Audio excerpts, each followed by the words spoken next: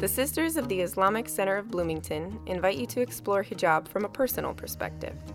We want to share the importance of hijab, why we choose to wear it, and what it means to us, in the hopes that by listening to our stories, you will come to better understand who we are as Muslims, women, and humans. The Hijabi Diaries. Muslim women speaking for themselves. You're listening to the Hijabi Diaries. I'm Aubrey Cedar. If you haven't heard already, the Hijabi Diaries is moving to London, England, from now until September of 2019. That means we'll be bringing you stories of our Muslim neighbors from the other side of the Atlantic. Look out for those episodes to start appearing in your podcast queues in January of 2019. So, with that in mind, here's a gentle reminder to subscribe to the podcast on iTunes, on Stitcher, on SoundCloud, whatever one floats your boat.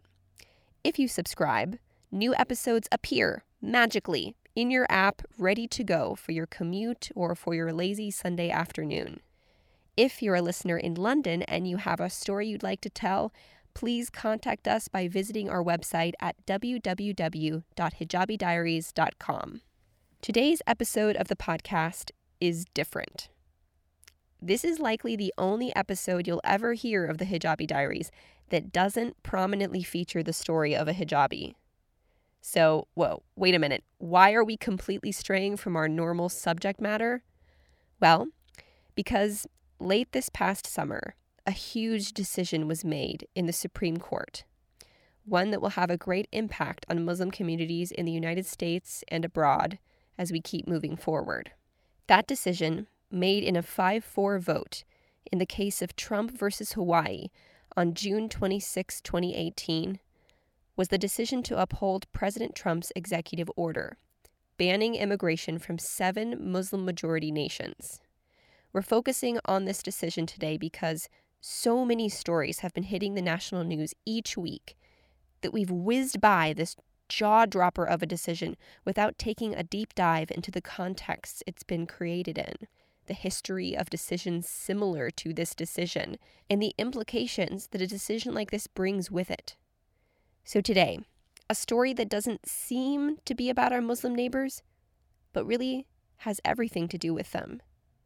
Everything to do with their safety and their future within this country. I got the chance to speak with lawyer, author, judicial scholar, and IU Maurer School of Law professor Ian Samuel about the Trump versus Hawaii case, and to unpack all the issues and fears that surround the verdict.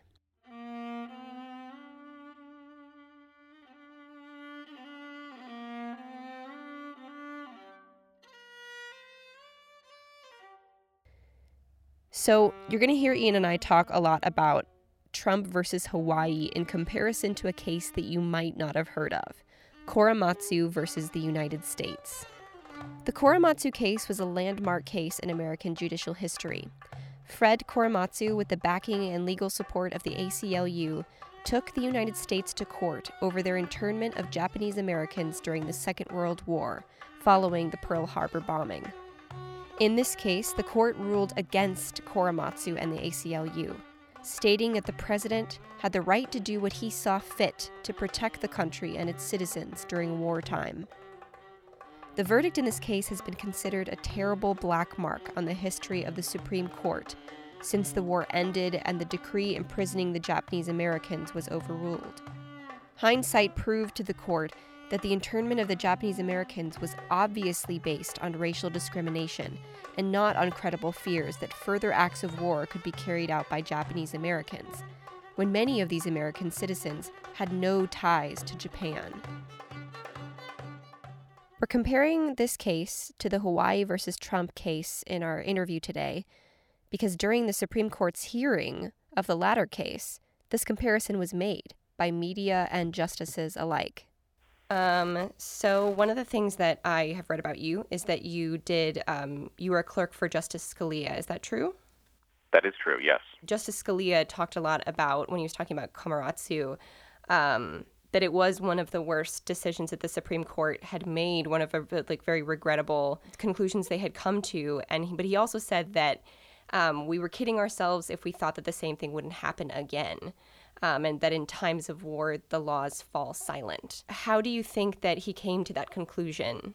Well, I think it's a descriptive claim, right, not a normative one. In other words, I think he's saying not that that would be good, right? He said that he admired, I think it was Justice Jackson's dissent in Korematsu, so he's not saying, oh, this is a good thing. I think it's a statement or claim about human behavior, and it's a claim about human behavior that's fairly well validated in our history. So if you look at the most disreputable Supreme Court opinions that we have, you start to notice that a whole lot of them, not all of them, but a whole lot of them arise in wartime. And the reason is because judges and really lawyers are not dispositionally brave people. And I am a lawyer, so I think I'm allowed to say that, but courage is not one of the requisites for the job. And it takes a lot of courage to stand up to the political branches in wartime when they're saying things like this matter is essential to the security of this republic. You have to be very brave to say that may be true. We have no way to know if it's true because judges don't have that kind of information. That may be true, but the law is what it is. And most lawyers, most judges, they just aren't made of that kind of stuff. And so I think his claim is a descriptive claim, and I think it's probably a correct claim, as we can see. It is true, like looking at some other wartime policies, there were policies during the War on Terror that had been struck down by the Supreme Court, measures that the government wanted to take that they said, no, this can't be taken. But then this claim coming in for what's commonly known as the travel ban, the Hawaii versus Trump, that they did settle on upholding the ban. What do you think made this time different than those other times after Korematsu that they had struck down policy and said, no, we can't do this? Well, I think, in part, I think that those, decisions about, really, they were all decisions about the treatment and detention of people at Guantanamo Bay. They were different in a number of respects. Number one, they arose in a context where, enough time had passed from, the sort of initial danger that people were starting to ask serious questions, and normal people, even lawyers, were starting to ask serious questions about the necessity of these measures. Whereas when you have the travel ban, and I would like to just make very clear, there are some senses in which the travel ban decision is actually kind of hard to explain, right? Because the swing vote in the case, Justice Kennedy, he writes a concurrence in that case. So he joins the Chief Justice's opinion, but he writes a concurrence in that case, which I believe is the last opinion he ever wrote as a sitting justice, because he retired right after. And he's this very cryptic concurrence where he says, there are basically some constitutional violations that we sometimes just can't do anything about, but it is very important that the government, obeys the law, and the eyes of the world are upon us, and all this sort of stuff. It's a very strange opinion, very hard to read, very hard to understand what it means. And so I think what made Trump versus Hawaii different is that Justice Kennedy, for whatever reason, sort of got up to the line of scrimmage and didn't like what he saw, whereas he was really an important swing vote in those Guantanamo Bay cases, Boumediene, about the right of habeas corpus at Guantanamo and things like that. He was the swing vote in those cases. And so what made it different this time is he changed his mind. So let's back up and talk about this case, Trump versus Hawaii. In early 2017, President Trump issued Presidential Proclamation 9645, which prevented citizens of 7 Muslim-majority nations from traveling or immigrating to the United States indefinitely for the foreseeable future. It also prevented refugees or people without proper travel documents from entering the United States. Shortly after this proclamation was made, a short list of states, Hawaii among the first of them, came out in opposition to the proclamation, citing 2 laws that made the proclamation unconstitutional. First, that it violated the Establishment Clause of the First Amendment to the Constitution. Congress shall make no law respecting an establishment of religion or prohibiting the free exercise thereof. They made this argument on the grounds that it was obvious that this executive order was motivated by anti-Muslim sentiments within the government. Second, that under the Immigration and Nationality Act, this kind of halt on immigration of visitors, immigrants, asylum seekers, and refugees was not within the president's power to decree. This case went all the way to the Supreme Court, which is where Justice Kennedy, the swing vote, was left to sit with all the facts, all the arguments, and to make his decision, which, will we ever understand his motives? Even if we read his final statement of opinion? That's where we left off. So it kind of sounds like what you're saying is that perhaps the reason that this passed is just all lies as other things have done in the mind of Justice Kennedy. Like it's within him. Like that's why it happened, and so it's difficult to explain. I think that's exactly right. I mean, because look, this is a 5-4 decision, right? We'd be having a different conversation if Trump versus Hawaii had been 9-0. Okay, then we'd really have to sort of give some larger account of, judges and judicial behavior and doctrine and things like that. But this is 5-4, right? If Justice Kennedy had taken that concurrence to its logical conclusion and voted the other way, then they would have invalidated the travel ban. And we would be having a completely different conversation, because then there would have been 4 votes in the other direction and, fill in the blanks. So because Justice Kennedy was so capricious, and because he was really such a sort of Hamlet figure, sometimes this way, sometimes the other way, to be or not to be, it's hard to give, I wouldn't, in other words, place too much institutional explanatory power behind things that are really just Justice Kennedy going this way, then the other, right? Because he's just one guy and he's not even there anymore. Right. And then in terms of the other justices who voted in that 5-4 decision, the other 4 justices that voted to uphold the travel ban, can you tell us about any of the reasons that they gave for why they voted to uphold it? Sure. Well, I mean, the most important one is the Chief Justice's opinion. And when this case was sort of coming up and when it was being argued, I had a sort of intuitive sense that the Chief Justice was quite likely to write in this case, because it's very, very important, and he really regards, his legacy and the sort of, institutional legacy of the court as very important things. And he must have known, as everyone knew, that this case was going to be a really important defining one for his tenure on the court. So he writes, and what he basically says is that when it comes to the president's powers of national security and power over immigration, we do not necessarily look behind the veil when we are trying to assess whether something is infected with religious discrimination. That is, if there is a facially valid reason for the policy that kind of makes sense, we do not then look behind and see, well, what was the president's real reason for doing this? Which is really the only possible way that the administration could win this case, because if you look behind their stated reasons and ask yourself, what was the real reason for this ban? Well, we all know what the real reason was, because the president has repeatedly announced what the real reason for the ban is. And so he says, but when it comes, even though we do that in many other contexts, right, there's this famous case, Church of the Lukumi Babaluaye, that is all about, a Justice Kennedy opinion, by the way, that is all about looking behind the veil and seeing what are the real reasons and was it really motivated by religious animus. We don't do that when it comes to the president in these kinds of decisions of national security and immigration. We just don't look behind the veil like that. And that's a very lawyerly argument. It does get you to the answer that the travel ban can survive. I don't agree with it, but that's the main thrust of the opinion. So looking back, a lot of what came out in the news talking about this case was that the justices and other people had commented on the similarities between this case and Korematsu. And can you just tell us why would they compare these two cases to each other? Well, that's the principle, not the principle, but a theme of the dissent by Justice Sotomayor is that there are really strains of similarities between this case and Korematsu. So Korematsu is a case that arises out of the early part of the 20th century. It was about the legality of internment of Japanese citizens of the United States, Japanese-American citizens of the United States. And the court upheld that over dissents that have aged, I would say, far better than the majority opinion.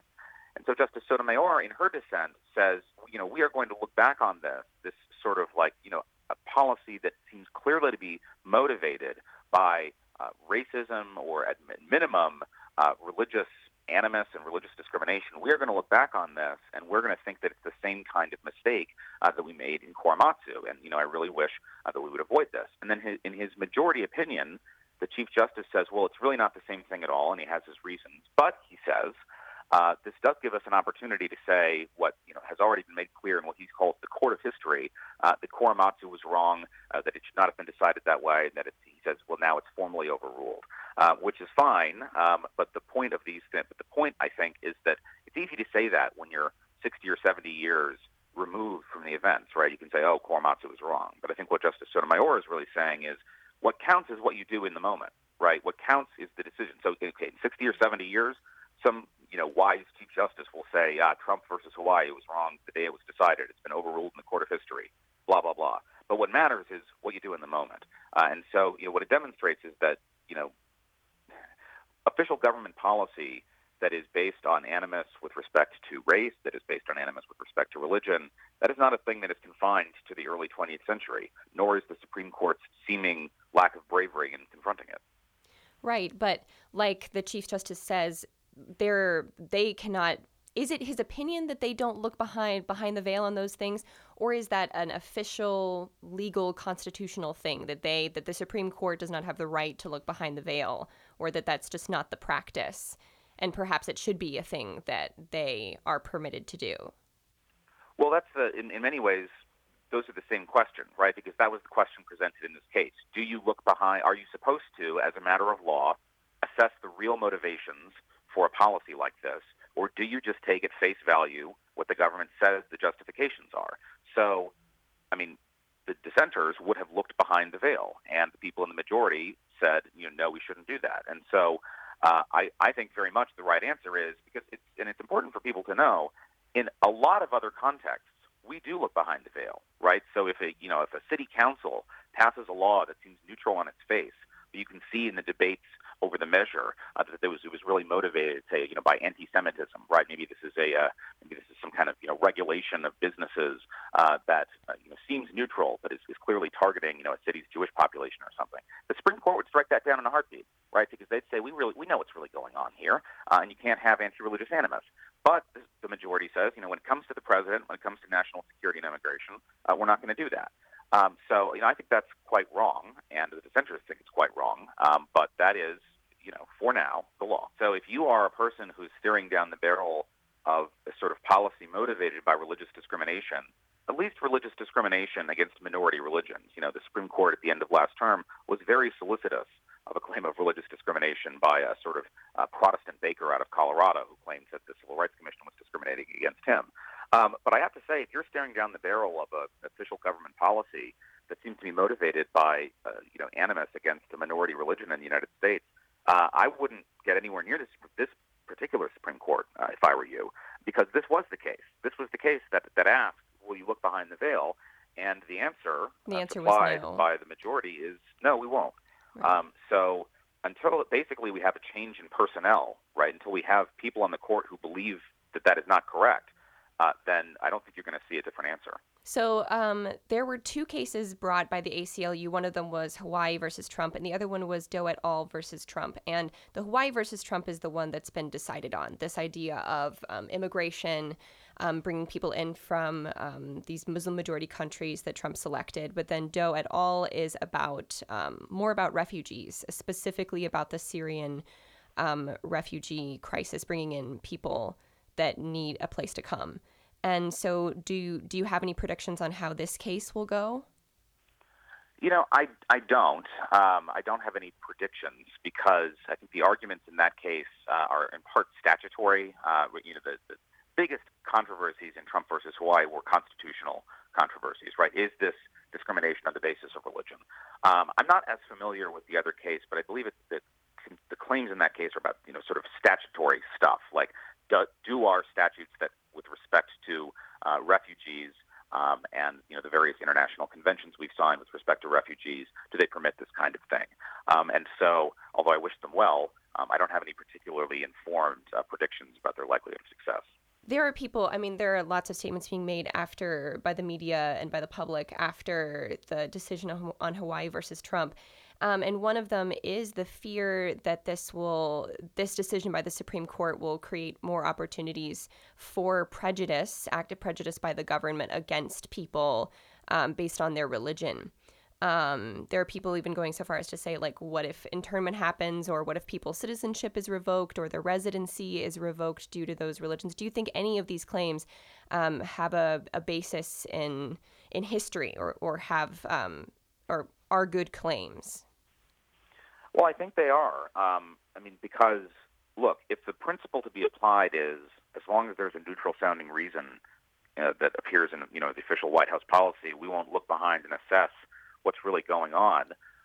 You can well imagine, and the United States our history is full of examples of instances of that kind of mistreatment, right? So, when you're a con law student, when you're a law student, you literally study a case called the Chinese exclusion cases, right? Which the name of that one pretty much tells you what it's all about. So we have a pretty rich history of discrimination against, especially in the immigration context of this kind of discrimination. So, the question is, does the administration want to do that?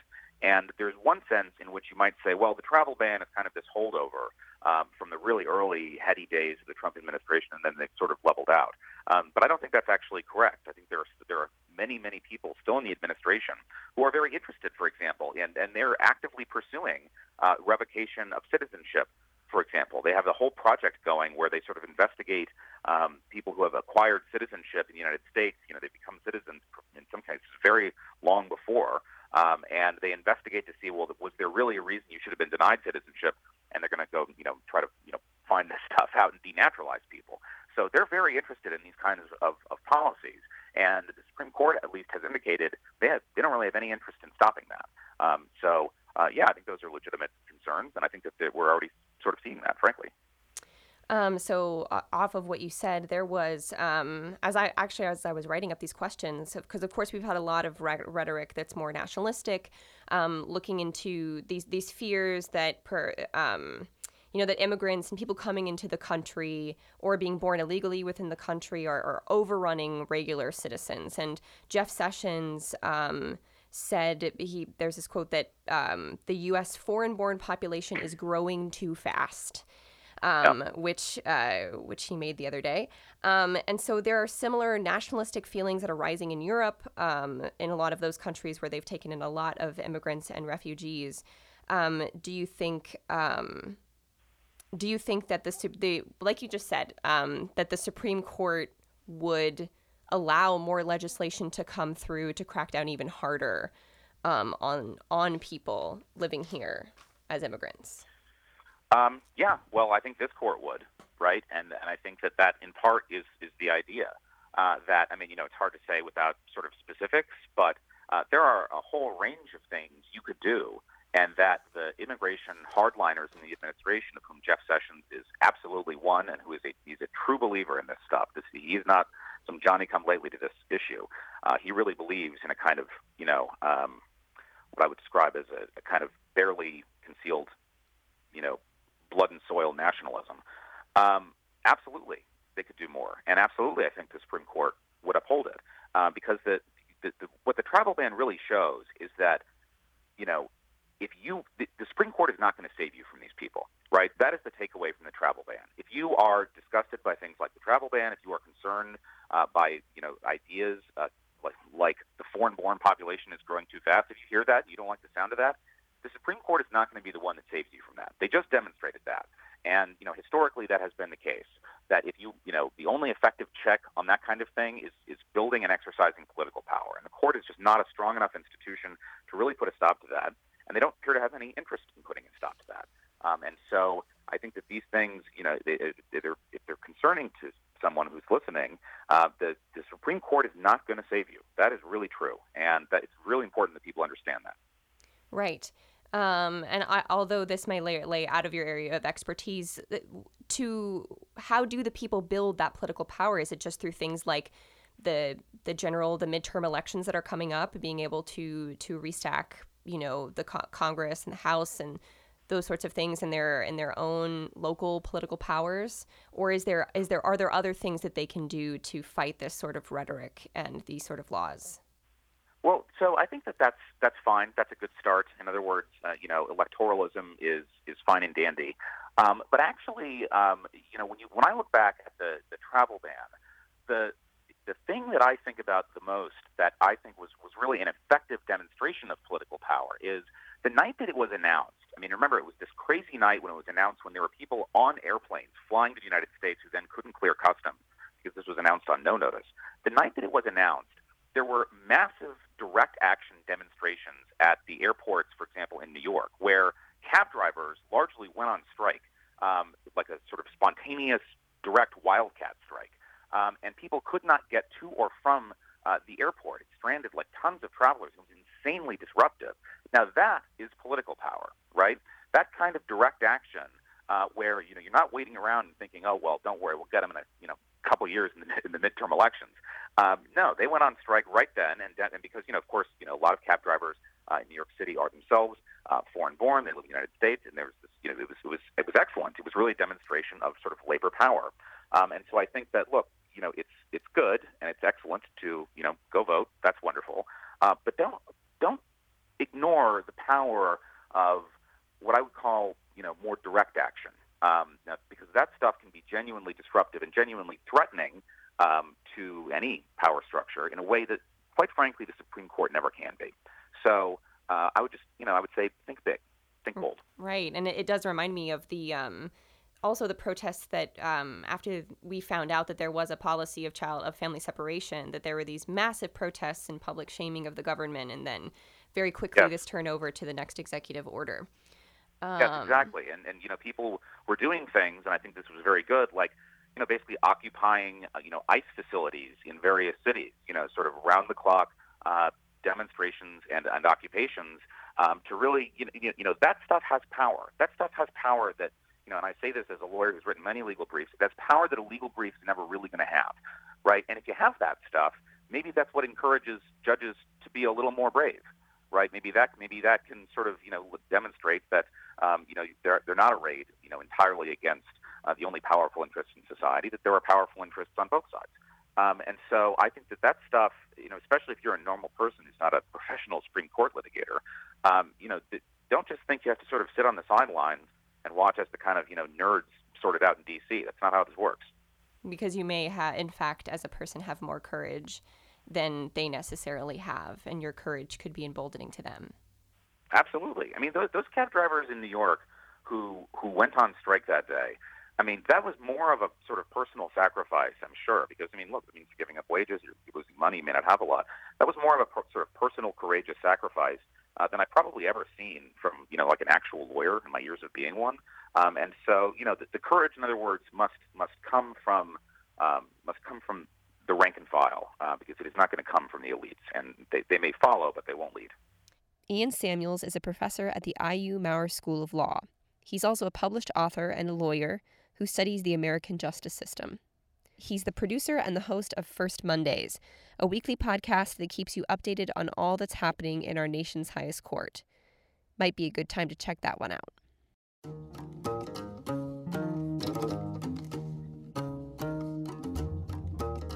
The Hijabi Diaries is produced by me, Aubrey Cedar, with help from WFHB News Director Wes Martin and Open Hearted Campaign founder and executive director Anna Mighty.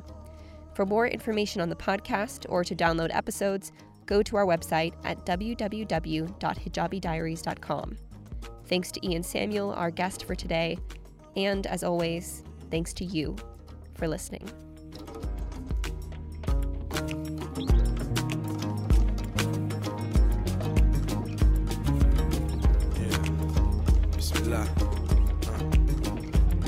May your day be filled with love and light. May your wrongs be right. May your songs be tight.